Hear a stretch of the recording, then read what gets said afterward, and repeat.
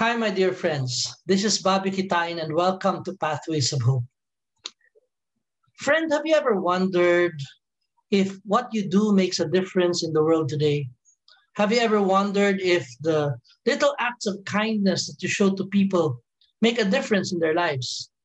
Or have you ever wondered if that little service that you do for this little parish or this community or this ministry makes a difference at all? I did. I remember some years ago, after preaching before a big crowd, I remember standing in the middle of an empty auditorium when everybody has left. And I asked that very question. Bobby, you preached to thousands today. There were actually 8,000 that day. And I asked the question, did my preaching make a difference? And it actually began a series of dialogues with God in my prayer time. Until one time I was praying in church and I saw this huge cross in front of me. Christ was there. And it dawned on me that yes, maybe what I do doesn't really make much of a difference in the world. But in the eyes of God, the little acts of service and kindness and love that I show makes a difference to Him. It leaves an imprint in the heart of God. And that's why I want to encourage you today, my friend. Even the little acts of kindness and service and love that you show to others, they make a difference in the heart of God. Maybe you think you're a small brick on a towering wall, or perhaps a tiny strand in a beautiful tapestry, or probably an insignificant drop in a vast ocean. But my dear friend, that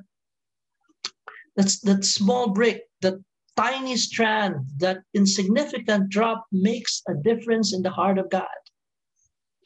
And that's why in the gospel today, the Lord compares the kingdom of God to something very small.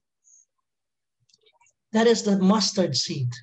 And He says that a mustard seed, no matter how small it may be, when it grows, it will be a blessing to many. The same thing with us. The little act of kindness and love and service that we give to others, if we offer it to God, God will take that and God will use that to bless other people. And therefore, we ought to continue doing the little things that we do, because the little things, they matter to God.